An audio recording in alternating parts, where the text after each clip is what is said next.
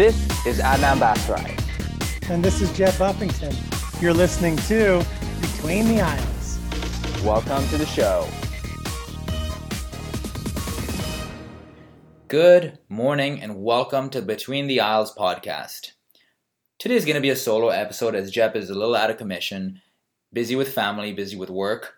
But we love him and we're going to see him pretty soon next week, and we have some exciting stuff planned.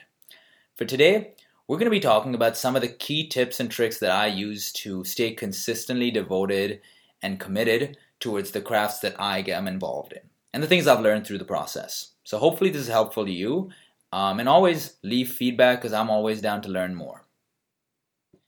I've spent time working on various skill sets, crafts, and different goals in my life, some successful, some not so much.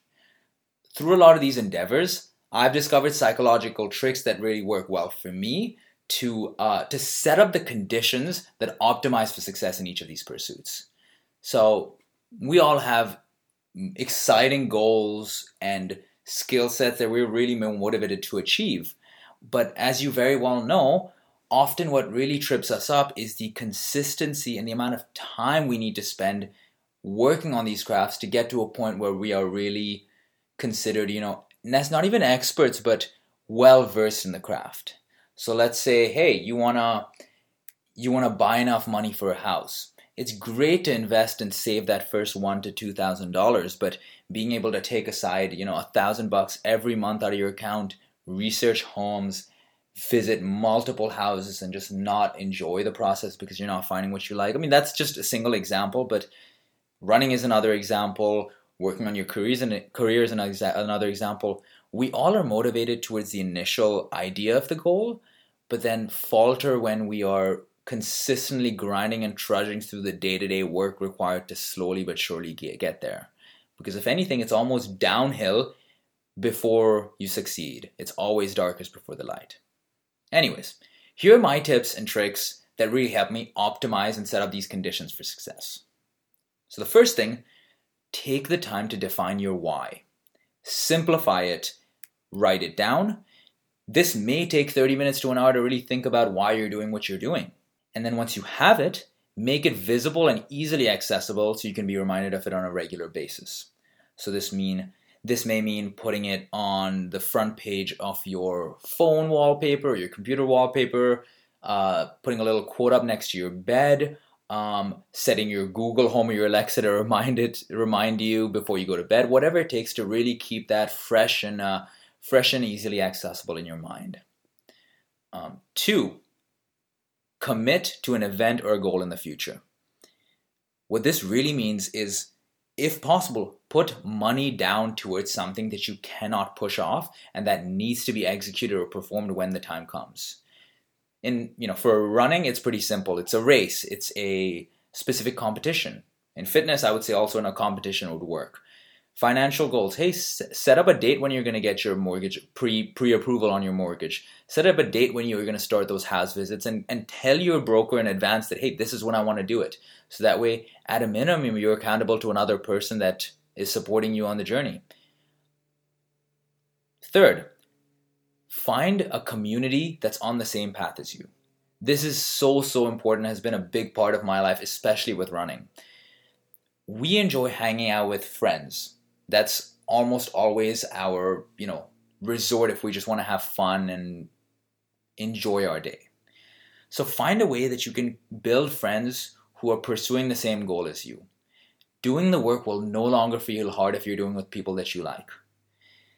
This essentially means, hey, let's find a club, be it a running club, an improv club, a financial health club, a film club, whatever. I'm just using examples that kind of come top of mind to me, but just find a club that meets weekly or monthly.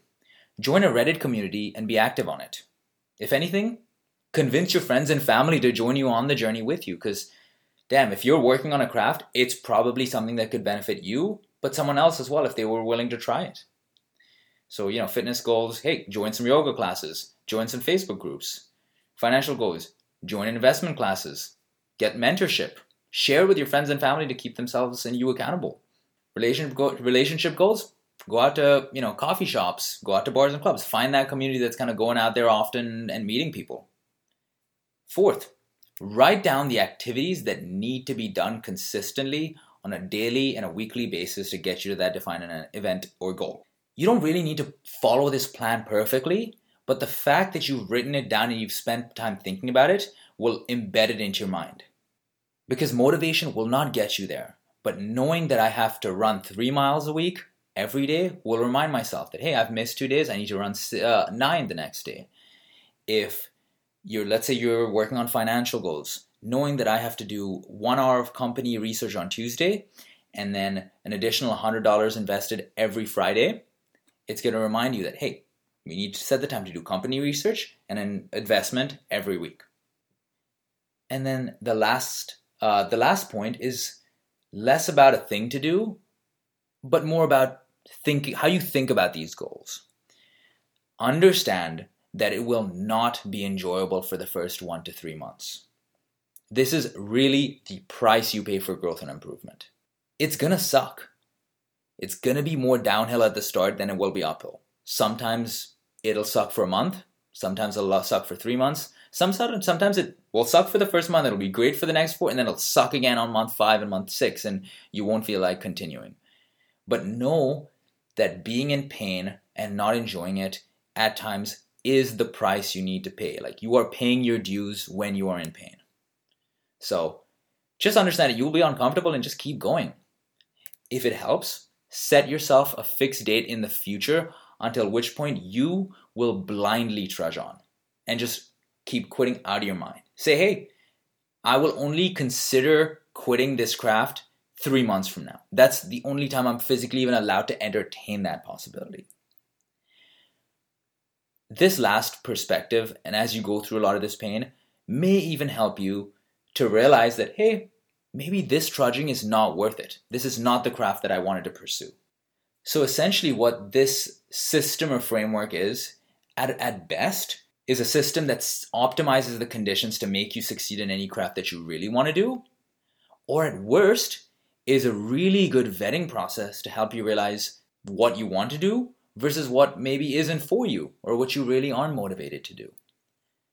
So all in all, set up your why, commit to an event or a goal in the future that you can't push off, find a community that supports your goals and is on the same path as you, break down the problem into manageable chunks and really think about it, and then lastly, know that you have to keep on grinding for 1 to 3 months until it doesn't suck anymore and you really feel like you're enjoying every day working on this craft.